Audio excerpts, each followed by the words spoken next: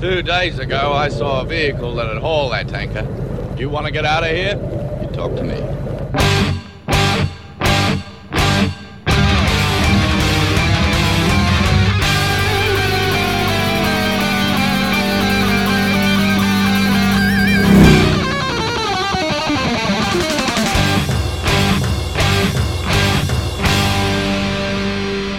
Welcome to the Mad Max Minute, where we love to think of the possibilities in Mad Max 2: The Road Warrior, 1 minute at a time. I'm Rick. And I'm Julia. And today we're talking about minute 65, which begins with Max opening the bus gate to the compound, and it ends with Wes flying into a frenzy at the sound of the Interceptor approaching. Happy Friday, Julia. Oh, thank goodness it's Friday. Yep. Not only is it Friday, it's the first day of December, which sadly means that I can no longer make fun of people for playing Christmas music. No, you can't. No, it is officially past the time of me just being a... Curmudgeon? Yeah, that's a good word for it. I was going to go with something else, but I'll stick with that. Today is also a Friday, as I said before, because I love repeating myself, which means that we have a guest, and this is a remarkable situation because it is the first time we've had an in-studio guest, such as our studio is, and that person is... lead developer and database administrator for Plymouth State University and professor of web programming, Nathan Porter. Hey there, Rick. So I didn't necessarily bring you on to snub my nose at Indiana Jones Minute because, haha, we have our own Professor Porter. We totally did. No, we brought you on because you're one of my best friends in the whole wide world, and I wanted you to be part of this project. Well, thank you for bringing me in. It's nice to be your first live guest. I hope you find our studio recording space to be adequate. It is very comfortable.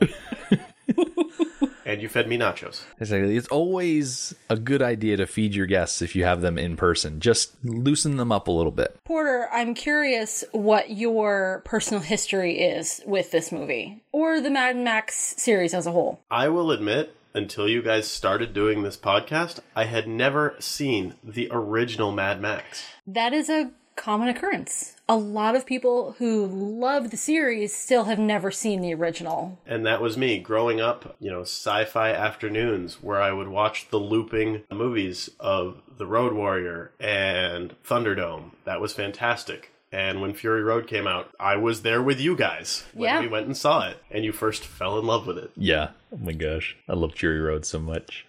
I'm getting so far ahead of myself. Anyway. We do that a lot because we cannot wait to cover that movie. Although, to be fair, I can't wait to cover any movie because every single movie in this series has something special about it. That is very true. And that's a very kind way to say that Thunderdome is bonkers. I'm looking forward to Thunderdome on this podcast. Oh, absolutely. Absolutely. So, Porter, you don't necessarily have a bunch of online projects that you work on, but what is it that you like to do? What are some of your hobbies? Well, you are correct. I keep a very low profile on social media. One of those caveats of being a teacher, I don't want my students to find me. But outside of the internet, I like to craft a lot. I've done amateur cosplay stuff. I have a workshop in my basement where I like to do some woodworking and prop making and basically just let my creative juices flow through heavy machinery. Mm-hmm. That's where I spend my free time when I'm not playing Destiny with you. In fact, probably one of my favorite pieces that you've made, and I say that with the caveat being because you gave it to me, but you actually made a replica hunter knife from the game Destiny, and you gave it to me, and I love it. Made out of like wood, and it's wrapped with the... Leather? Not leather, Technically, it's a shoelace. There you go.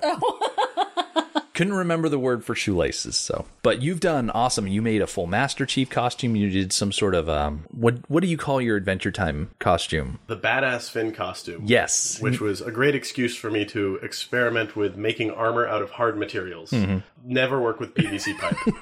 I've probably taken 5 years off my life with that project. Mm-hmm. It was fun. Yeah. You've made some pretty awesome stuff, and I think it's definitely the highlight of your Instagram account. When I see you post new things, it it's usually because you're in the workshop working on stuff. Yeah, there's some excitement when I go to another country and post a couple pictures there, but there's a lot more excitement, and I get at least 4 follows every time I post a project that I've been working on in the basement. I'm looking forward to some upcoming ones where I'm working on a shield from The Legend of Zelda, and I'm tossing around making a giant axe from Iron Banner in Destiny the game. Let's spin back around onto the minute, because I am definitely not the best interviewer. I'm much better at analyzing movies minute by minute. So we start off this minute with Max behind the wheel of the bus gate, and he is all on his own, backing that thing so that he can open the door so he can leave. My first question is, why is he doing this himself? Why isn't someone opening the door for him? And when I saw that, my first take on it was that he had earned a level of respect from the people in the compound, and maybe a tinge of fear. I like that. Like he had the freedom to do it himself, rather than someone watching over him. I wonder if he was too proud to ask for help? I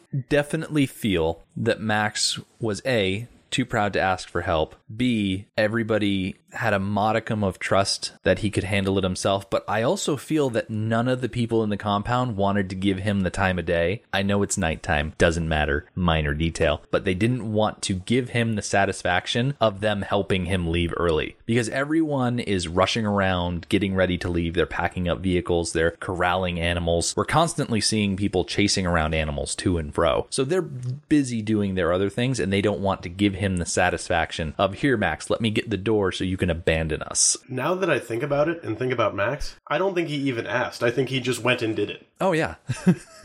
He's not the kind of guy that will ask, oh, hey, can I have this soda out of your fridge? No, he's just going to go get the soda out of your fridge. And then maybe grab a couple for the road. Exactly. As much as he can carry. Yeah. And then booby trap them. Right. Now, I say that everyone is busy doing their own preparations to leave. And I think in the minutes leading up to this, that's definitely a correct statement. But as Max gets the bus all the way backed away, we cut to a shot of the mechanic and his assistant. And obviously the mechanic is hanging in his swing. It's not like he's going to be standing around doing anything, but he's giving Max this look. And you can just tell by the look that he's throwing as much shade, to speak in the vernacular of today's youth, at Max as he can muster. This is the scene that I was referring to back Monday and Tuesday, sometime in there, that the mechanic is watching Max, and then he's just done, and he just goes back to work.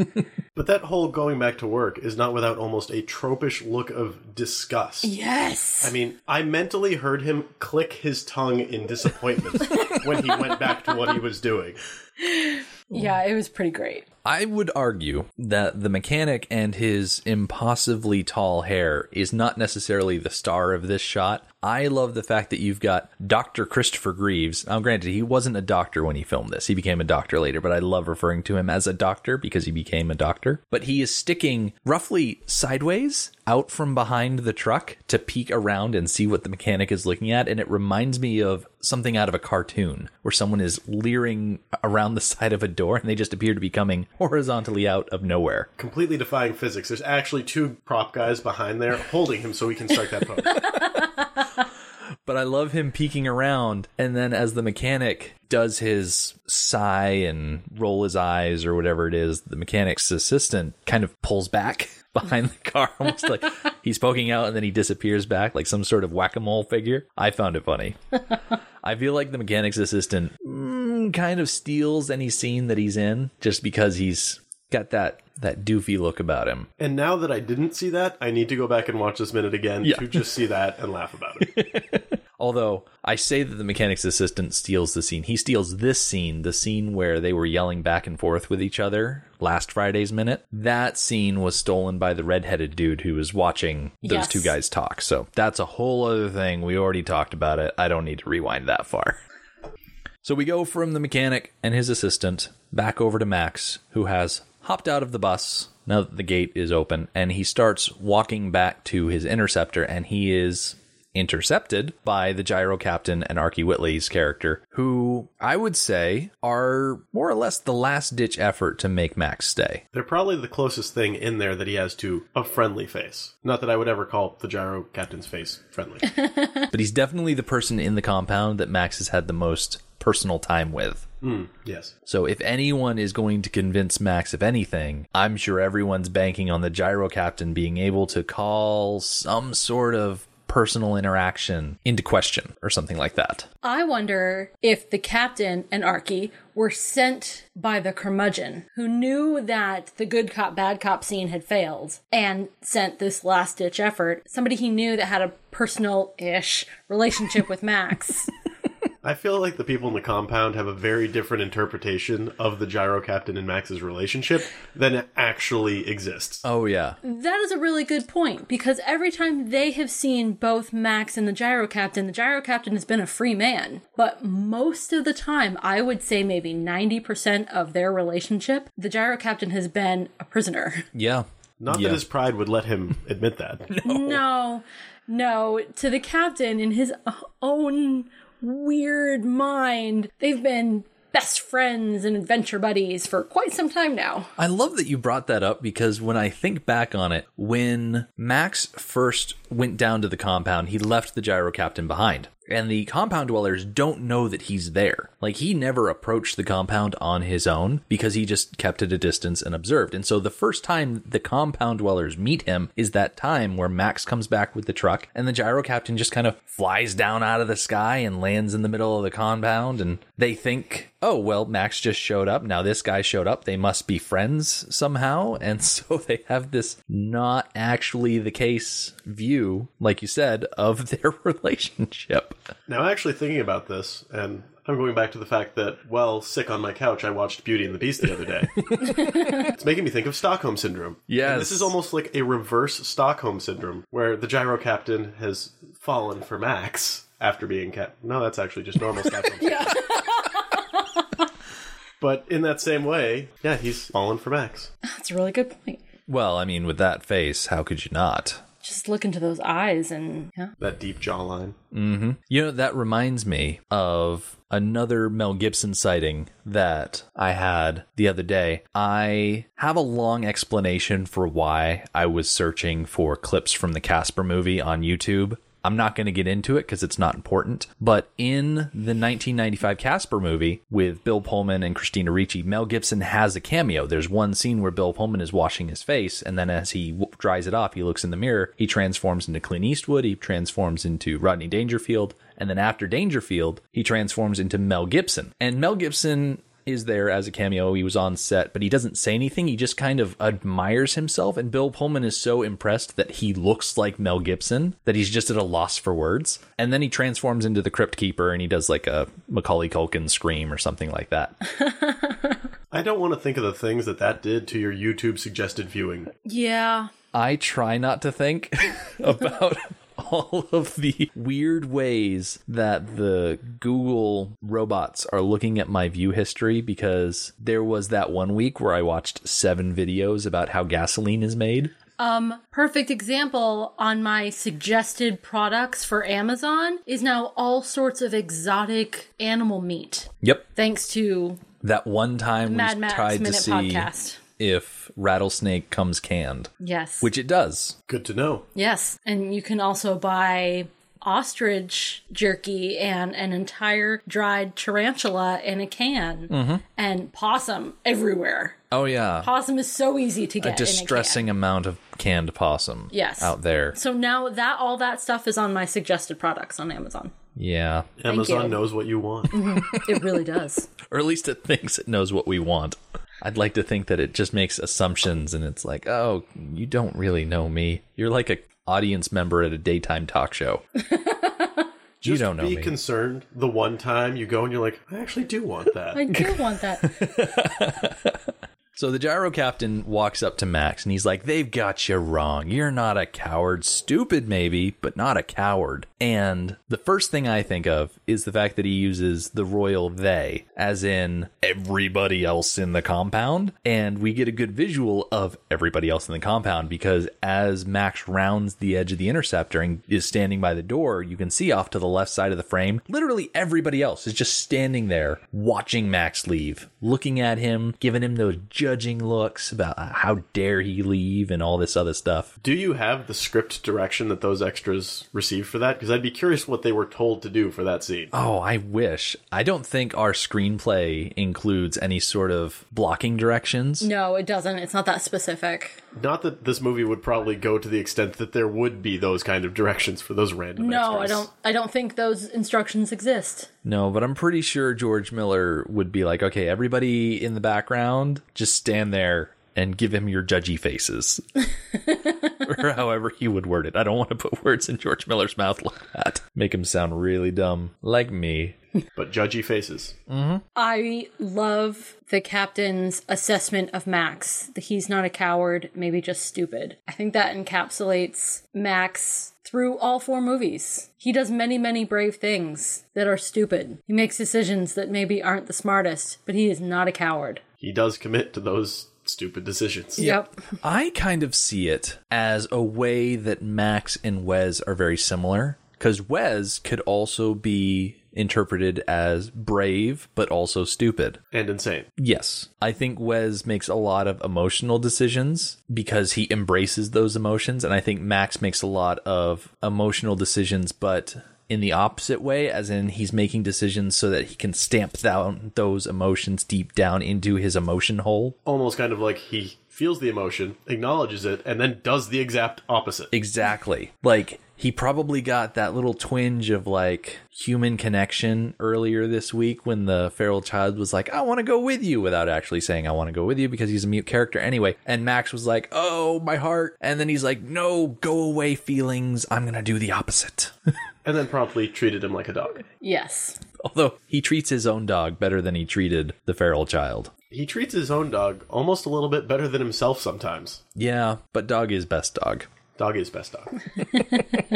I like that you drew another comparison between Wes and Max. I think they are very, very similar characters. We were talking many, many episodes ago, and it was also brought up on our listeners group that the feral child is almost like an origin that could go either way. He could turn into Max or he could turn into Wes. Because they have so many similarities, it's really kind of the difference between how he handles his emotions that's going to turn him either into an outwardly psychopath marauder or a loner who actively refuses to connect to anybody. Now, ideally, you'd find some sort of middle ground Yes. to become a balanced person, because you could argue that Wes and Max are both deeply unbalanced people.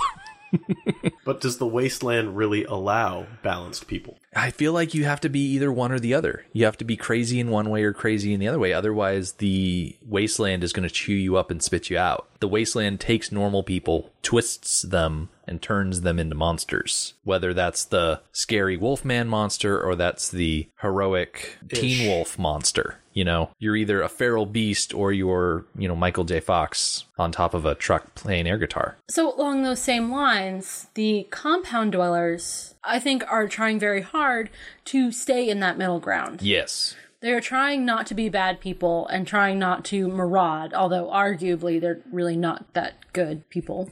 They have their flaws. They have their flaws, which is normal, but they're also trying very hard to keep their humanity about them. They're trying to stay in that middle ground, and they understand that to do so, they have to leave.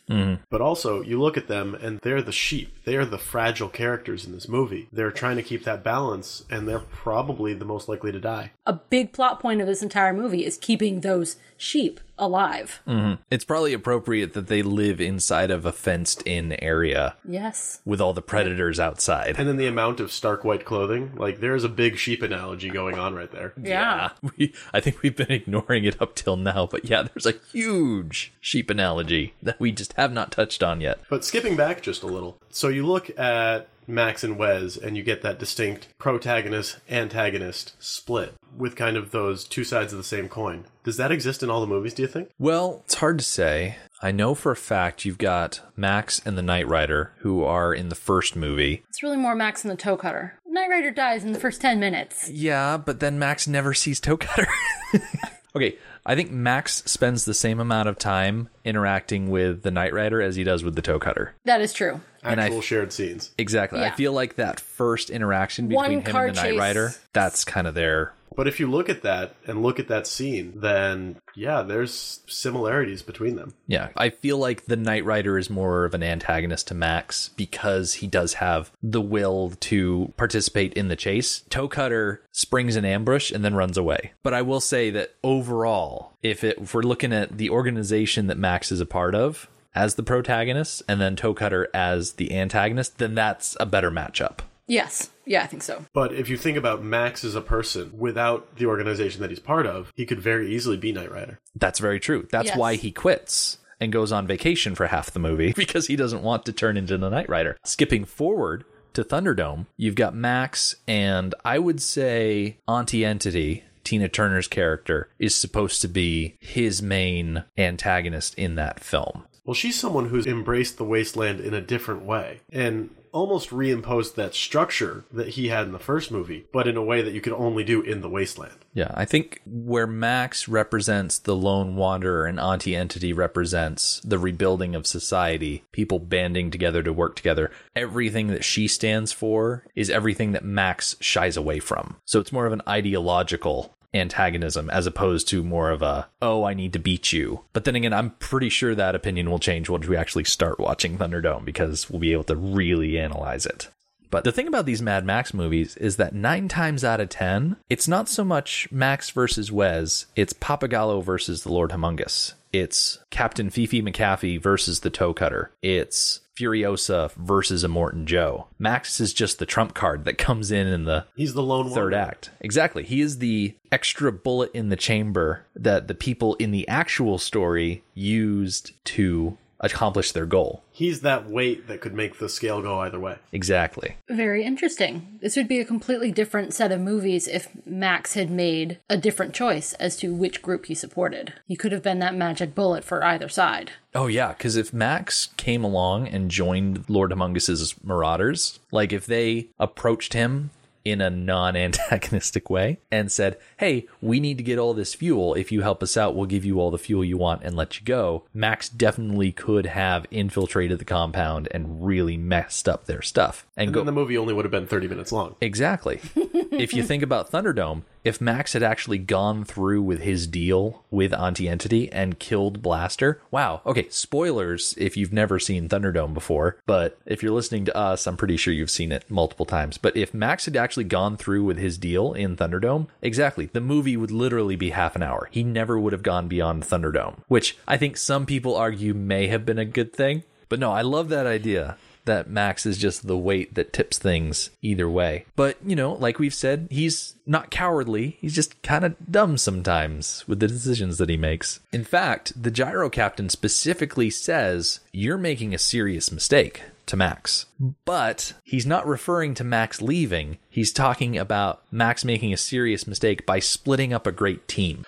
And that team is, A, not a team that's ever actually existed. Exactly.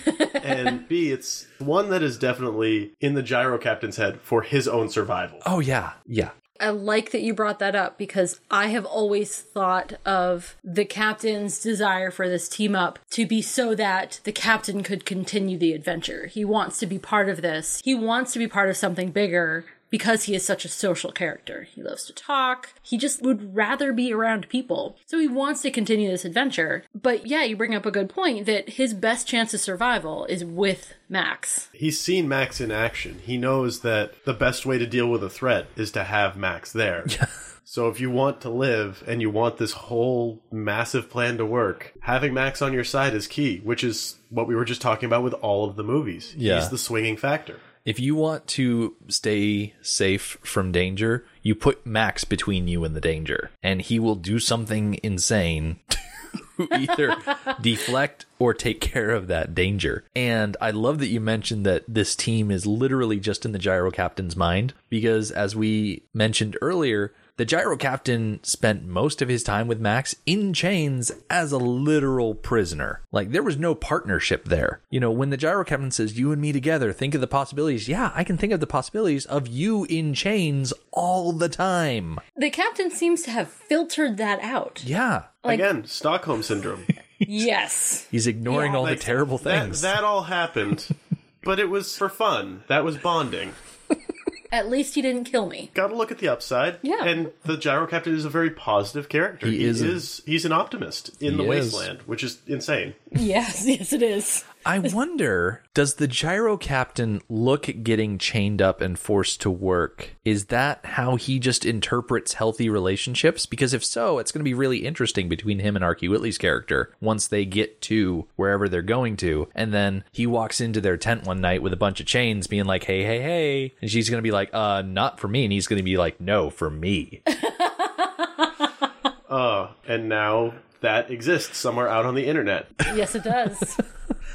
Speaking of the two of them together, this whole time that the gyro captain is talking to Max, Archie is there right next to him. Very close. I love the idea of them hanging out because she made the decision to stay and then he decided to stay with her, and now they're just palling around, helping people prepare to leave. I kind of equate this as a real life situation, like two people are dating, one of them asks the other to move in, and if the other one doesn't want to move in together, sometimes that's a break in the relationship. You're done. Either you move in together, either you move forward, or you're done. I like that they did not do that. They were able to overcome this thwarted running away together to still form a relationship. Yeah, I think that gives a lot of credit to the gyro captain. He doesn't have the ego that Max has. He's not too proud to go along with the plan that someone else has. He looked at the situation at hand, all of these people struggling to try and accomplish a goal to get out of the wasteland. He saw Archie wanting to stay with him, and he, like we probably said back when we were talking about it, he looked at the two options. I can go out into the wasteland and I can die alone, or I can stick around here and at least die with a family. It circles back to him being a very social person. He wants people around. You know what's a fun detail that I noticed? This whole scene, the gyro captain is holding a chicken by its legs. It is a dark colored chicken. Archie also is holding a chicken. It is a light colored chicken. Their chickens match their outfits. And also how they are interacting with the chickens also matches them. The captain is holding the chicken by its feet, upside down. So, a little careless. A little absent-minded. Yes, a little absent-minded. And then Archie is cradling her chicken like a loved pet. Like the same way she cradles her dog. Yeah. And actually didn't notice the chicken for a while because it blends in with her blouse. I only noticed because her shoulders are slumped over, like she's holding on to something. I think he's holding the chicken by the leg because when you are just moving chickens from point A to point B and you don't want them to like peck and flap and what at you, you hold them by the legs and then you just shake them every time they start acting up and they'll calm down. They'll calm down. Now, refresh my memory. I don't think the chicken was moving at all. No. Was his dead and hers was still alive? Well, it's possible. Because maybe he actually had a rooster. That's opening up a door. That we would have to edit out. Exactly. I don't want to get too far into the gyro captain walking around in the middle of the compound holding on to his rooster, wagging it around at people. It's unsavory. But not out of character. No. I'm actually okay with that because we know by the end of this movie, he becomes the leader of the group. So even now, when he barely knows them, he has made a personal connection with one person. He is already showing leadership qualities. By strutting around and shaking his rooster. Yes. But he's also taking the steps to aid a group of people that he's just barely met. That's You know, they are important to him because they are important to the woman that he's interested in. Yes, and it could also be as simple as that is one for meat and the other is for eggs. Yeah. I still believe that the chicken he's holding is alive because, and I don't know why all of my chicken-based knowledge comes straight from the Napoleon Dynamite movie. Everyone but has to have a source. Wow. there's that one part in Napoleon Dynamite where Napoleon is moving chickens from one set of cages to another, and they tell you grab them by the legs and you pick them up and give them a shake if they start acting up, and then you just pick them up from one cage and put them in the other, and he makes like $1 an hour doing that. Wow. This is just from memory, but I seem to remember that if you scare chickens too much, they'll stop laying eggs. Well, So- that explains a major plot point in Return to Oz, but that's a Yes. whole other movie. We're also exposing how extensive our knowledge of chicken care is.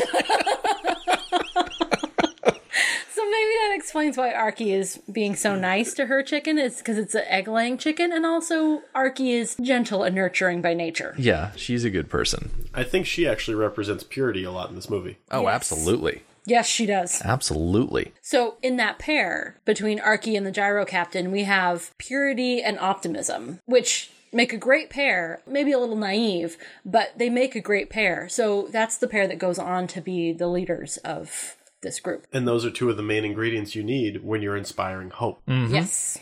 And given that they have to go so far, I think it's like 2,000 miles is what they say. Yeah. I think we said when we were talking about their destination of The Sunshine Coast. the Sunshine Coast that if they were able to travel on existing roads, they would only have to travel 1,600 kilometers or about 1,000 miles. Yes. But it's still a long trek. I mean, if you can go highway speeds, it's a day and a half. If you can only go like a quarter of that, maybe several days. But when you think of who would be great options for leading the Great Northern Tribe by the ocean, you know, you take an optimistic adventurer type and someone who's really empathetic and caring. You put them in charge and it'll probably foster a lot of good things in the tribe. Especially if you are this group of people who is, you know, we've described them as sheep, but if they all want to hold on to that purity and humanity, that's what you want. Yeah, that's exactly what Papagallo said the other day. You know, they're all human beings with dignity. And if they want to hold on to that dignity, they could do a lot worse than the Gyro Captain and Archie Whitley's character. For Papagallo, I think he associates dignity a little too closely with pride. Yes. Yeah. He's more aggressive in his dignity, whereas Archie is more gentle about her dignity, which is fair. Everybody interprets dignity different. It's one of those attributes that is personal and based on perspective. So I think it's, you know, good storytelling that Papagallo does not end up leading the people to the coast. Yeah. It's also a lot, if you think about it, of what people need at the time. Very true. To survive strong in the center of the wasteland, having that aggressive dignity and pride probably is what kept them alive so long. Absolutely. The will to fight.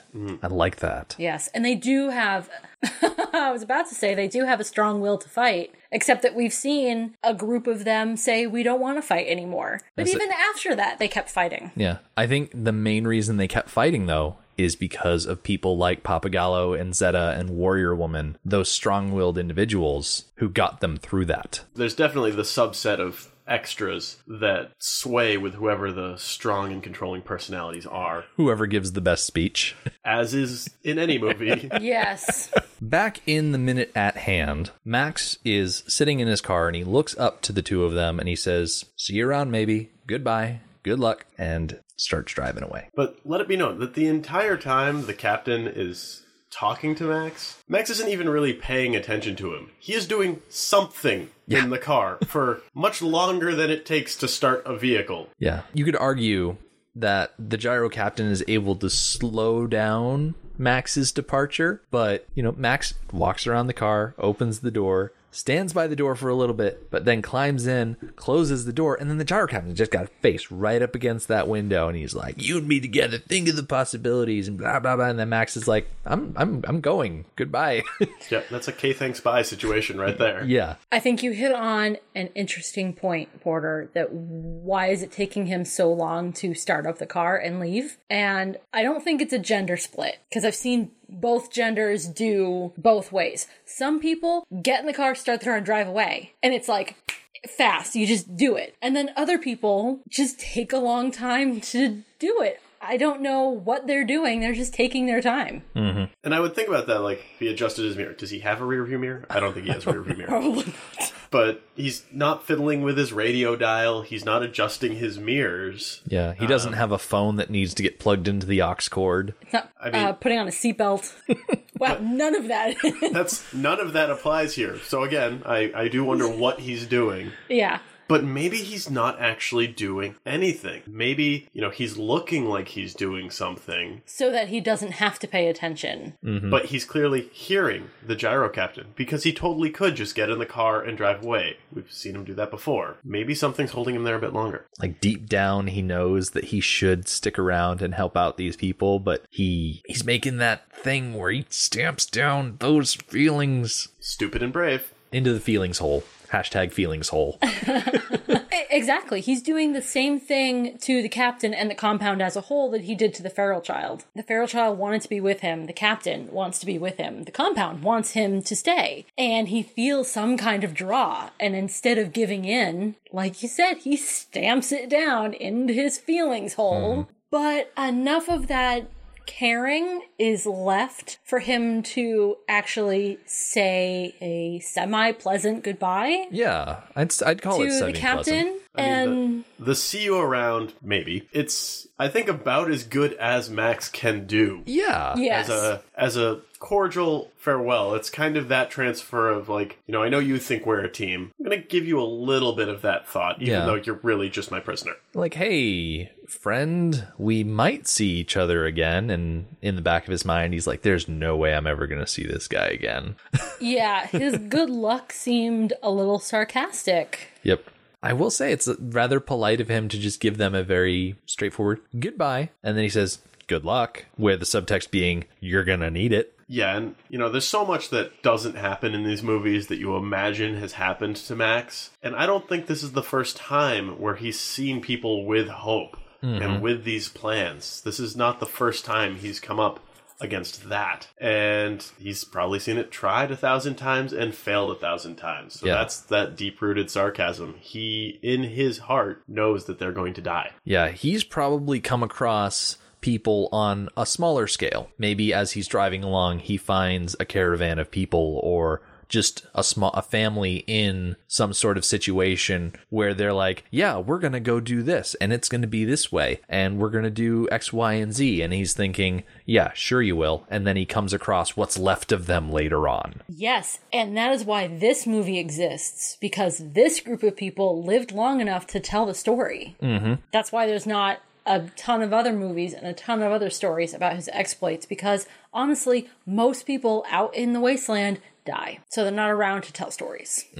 That's depressing. It's depressing to think about for Max, who has experienced a great amount of loss personally and then witnessed more loss out in the wasteland. And it's almost like it's following him. I mean, it's not actually. It's the entire world that is that way. But I bet to him, as he's traveling around, it's a very personal experience. This loss is chasing him through all of the movies. That's probably why he keeps moving. You know, the idea that he's running away from something. Yeah. Do you think he has survivor's guilt? Oh, definitely. Yeah, I mean, I don't think we've ever talked about that before. I say we're definitely going to get a chance to talk about it in Fury Road, because I feel like Max's survivor's guilt is a huge topic in that movie specifically. All right, great. well, at that point, it's built up so much Oh, yeah. that, I mean, if you look at all of these movies that have existed before that, as that survivor's guilt building and building and building, it had to come to a head sometime. That's why I love that underlying subject in that movie, because the faces that are haunting him are faces that we've never seen before, characters that we have no clue who they are and why they're haunting Max. And it's just like you said, Julia, it's all of those stories of people that Max has encountered, and those people don't survive to tell their story. Yeah. And that's what fuels that sarcastic good luck.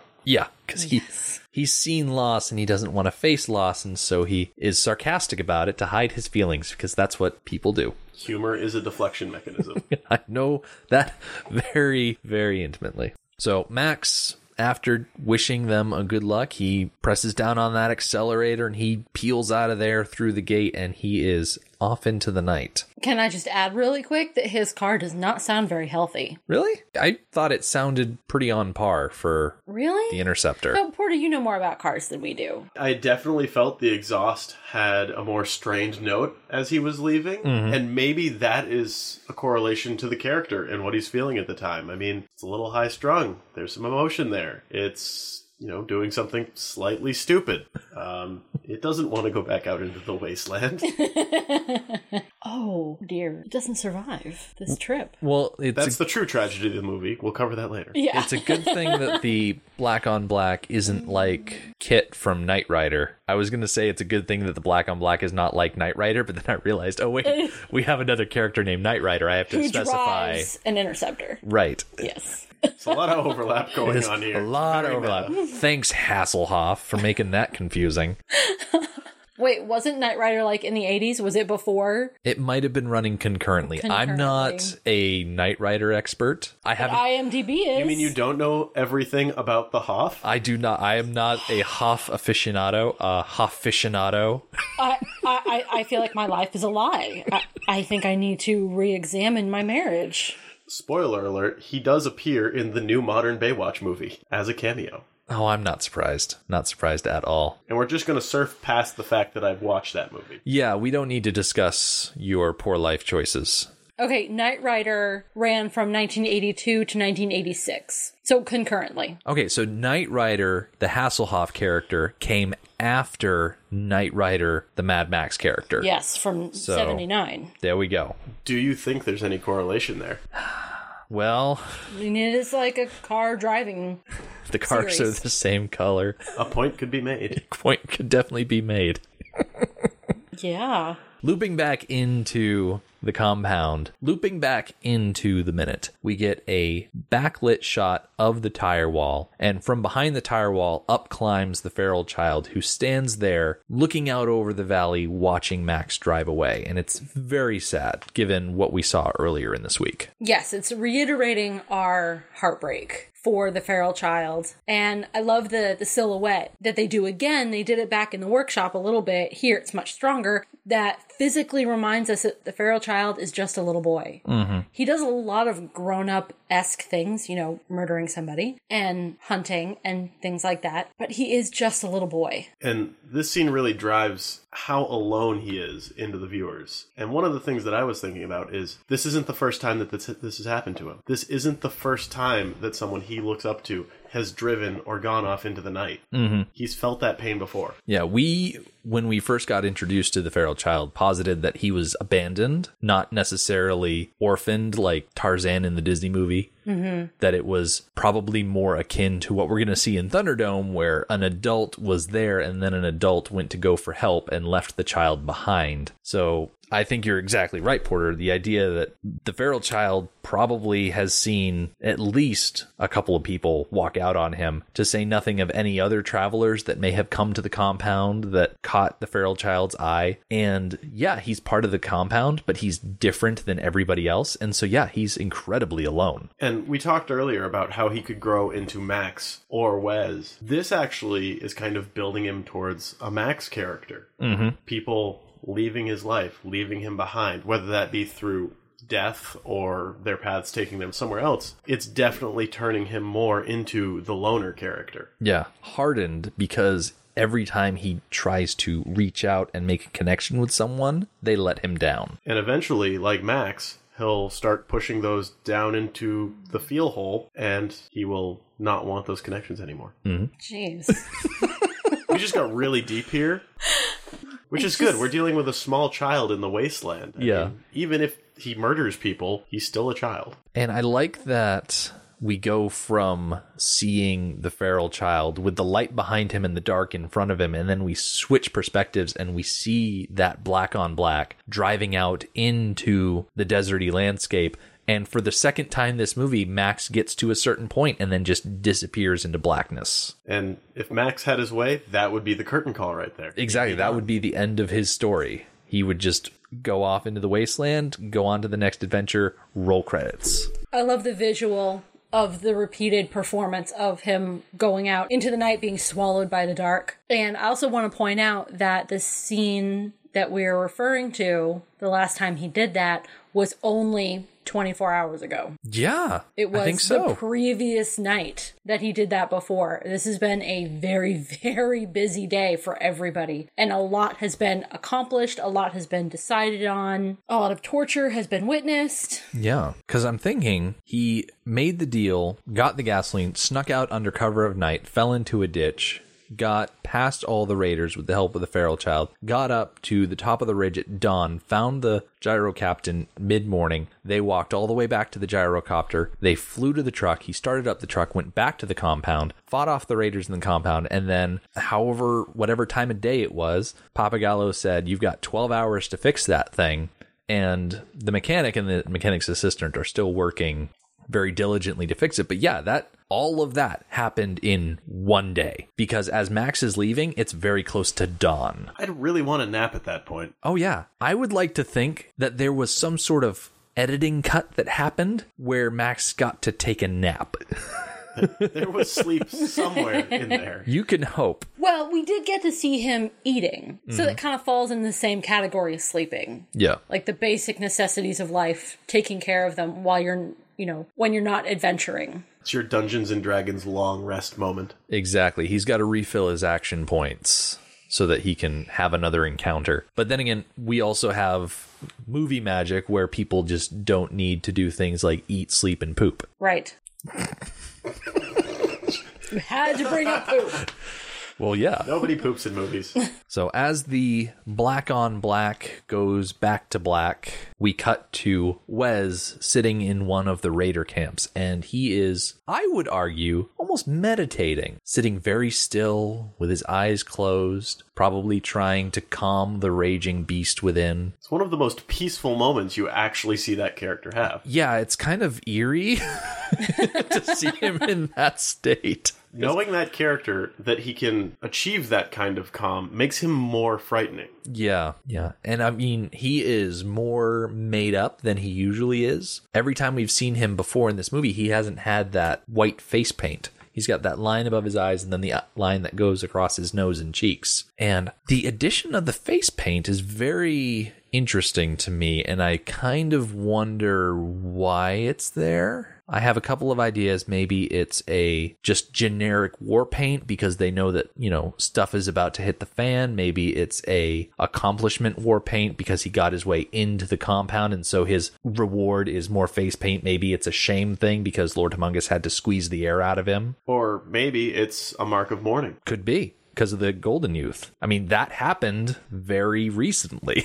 He's in pain. I mean, that's what's driving a lot of his rage against Max, specifically. I really liked the idea of the face paint being a raider version of the Cone of Shame, but the more I thought about it, the more there were just more reasons behind it. And I think the most obvious one is just they're expecting a fight to break out, so he wants to look fierce. And, if you think ahead to Fury Road, so shiny and chrome... And even aside from the shiny and chrome, Furiosa does the same thing. She takes the grease from the transmission and puts it on her forehead before a battle of sorts. Yeah. It's definitely that some sort of event is coming. Some conflict is going to happen. Clearly, more face paint will make me win. Yeah. Yes.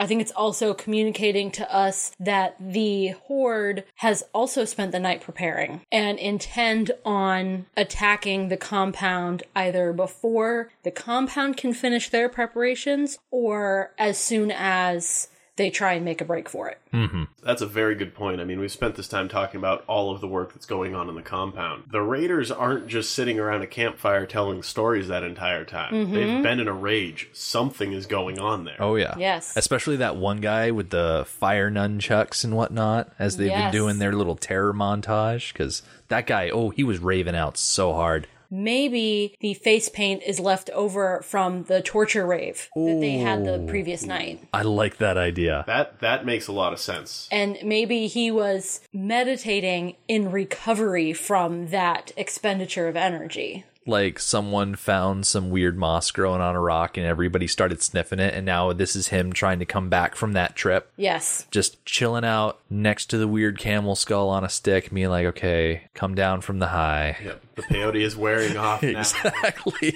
Yeah.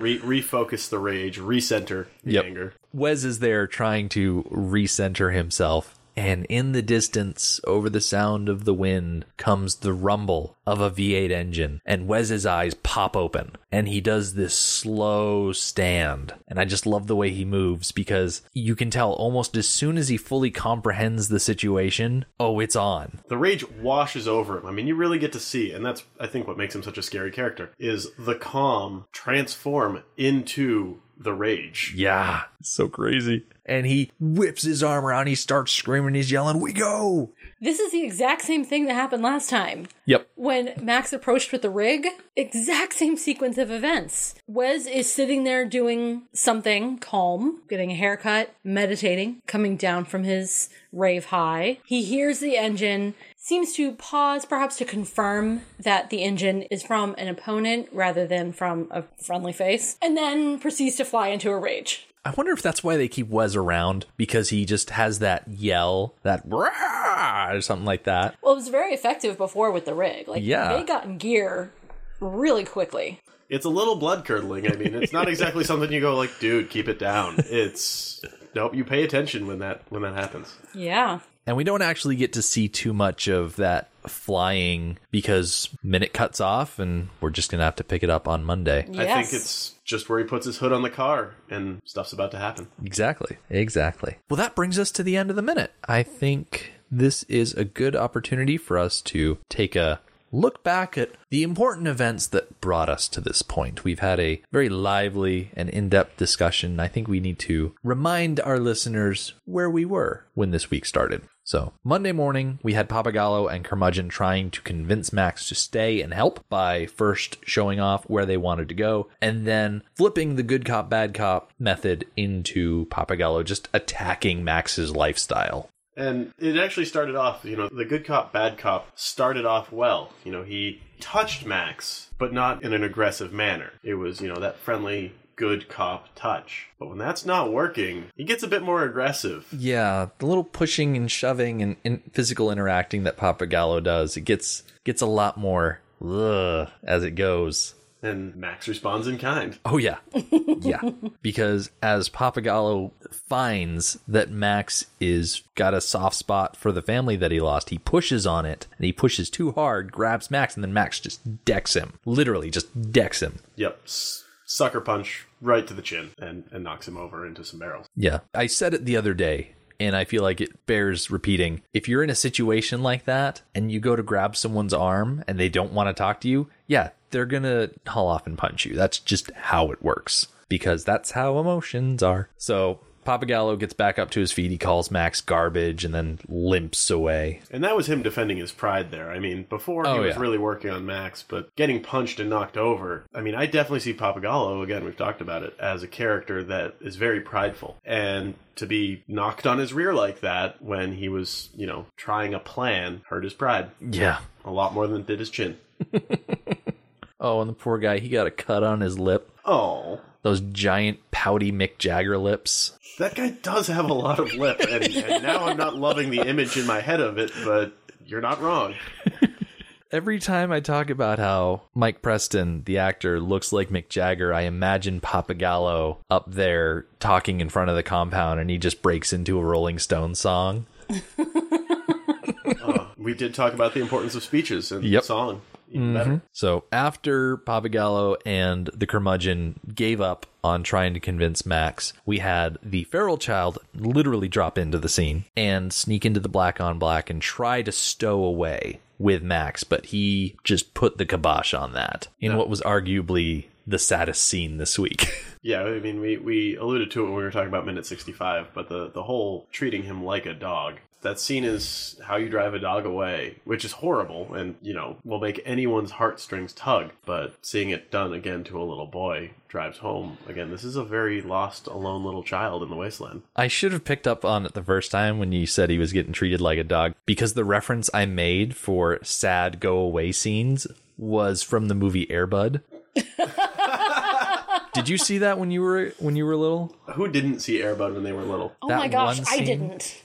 That one scene where he tries to make Air Bud go away. I think a lot more people are familiar with like Harry and the Hendersons at the end of that movie where Johnny Lithgow's like, go away, we don't want you anymore. And I mean, that's a trope that's in a lot of movies. It's, yeah. You drive away the emotion, and that's used a lot. when I was prepping for that minute, I went online and I found a list of the saddest goodbyes in cinema. And unfortunately, I didn't bring it up on the day because a lot of the examples were like, oh, here's the goodbye from The Notebook and the goodbye from Sophie's Choice and the goodbye from all these other like legitimately sad movies, ones that aren't ridiculous and have animals that play sports or Sasquatches that bother families. So I was like, that's a little too heavy to bring up in this context. I think so, yeah. Yeah. That was a good choice. And then for yesterday's minute, once Max got rid of the feral child, he drove his interceptor through the compound, and we had that little scene between Zeta and Papagallo where Zeta's like, why are you letting him leave? And Papagallo's like, chill out, blood. He didn't actually say that. That was me slipping into a slang that I really have no business using. I'm sorry. Perhaps. Now, you guys postulated that maybe Papagallo was really high during this scene. Yeah, we did talk about that off microphone. And, that's a good theory. But the other thing is, he's had this interaction with Max. He clearly knows Max wants to leave now. But he doesn't trash talk Max when, Max is out of earshot. Mm-hmm. He's talking to this other character, and he says he's an honorable man. And, I think Papagallo sees traits in Max that he really wishes he had in himself. And in the end of the scene, Papagallo says that he'll drive the bus. Yeah. And that's him, I think, aspiring to be more like Max. A little stupid brave. I like that. One of the first times that we see Papagallo way back a couple days ago was when Papagallo canceled the contract that Max had with Nathan because Nathan died. Then the contract died with Nathan. I think a truly honorable man would have honored that contract. Saying, okay, you brought Nathan back. He died anyways, but you did your part. And so I will honor the agreement that you had with him. Oh. Papagallo didn't do that, and I'm wondering if he's regretting it now. I bet he is. I'm a little embarrassed we didn't think of that when he said it the first time. Yeah, I think seeing how Max worked really, really hard to honor this second contract, and that's all he wants. He fulfilled his contract and he wants to go. He's being very businesslike about it and very honorable about it, that Papagallo now feels bad that he didn't honor the first contract. And he's maybe wishing, hoping that he had, because it could have changed the way that last interaction went. Yes. A moment of quiet reflection about Papagallo. Well, Porter, it has been a lot of fun having you here in studio. It's been a markedly better situation having you in person where we can interact with you and not, I hate to destroy the illusion because I know it probably sounded a lot of the times like we had our other guests in studio because audio quality being good and whatnot, but it's been nice having you to interact with in person. This is my first podcasting experience ever, and it's been a blast. Being able to hang out with my friends and talk about amazing movies, it's a good time. Oh my gosh, Julia, this means we popped the second cherry. Yeah, we're at 2 now. Yes. Nice. We're just gonna keep doing that. So Porter, if people wanted to check you out and see what you're up to, are there any ways that you could suggest people to connect with you? If people want to see what I'm up to, they can check me out on Instagram at NRPorter. And if they want to see some of my more interesting cosplay or crafting progress, I'm ashamed to say they can find me on Tumblr at Dappercat Cosplay. Sounds good. So next week, we are going to see how effective Max's plan is. This whole leave everybody alone and go back into the wilderness thing. We're going to see if that bold strategy works out for him. So come back for that. Plot twist, it doesn't. The Mad Max Minute podcast is a fan project by Rick and Julia Ingham. The Mad Max franchise was created by George Miller and Byron Kennedy and presented by Warner Brothers Pictures in association with Village Roadshow Pictures. Mad Max Minute is produced and edited by Rick Ingham. Our opening music is by Daniel Batista of danielbatista.com. You can follow Mad Max Minute on Twitter at Mad Max Minute, on Facebook at Mad Max Minute Beyond Microphone, and at madmaxminute.com. And finally, if you would like to contribute to the podcast, visit madmaxminute.com, click on the support link at the top of the page, and check out our Patreon to help us keep the tanks full. Thank you for joining us for Minute 65 of The Road Warrior. We'll see you on Monday.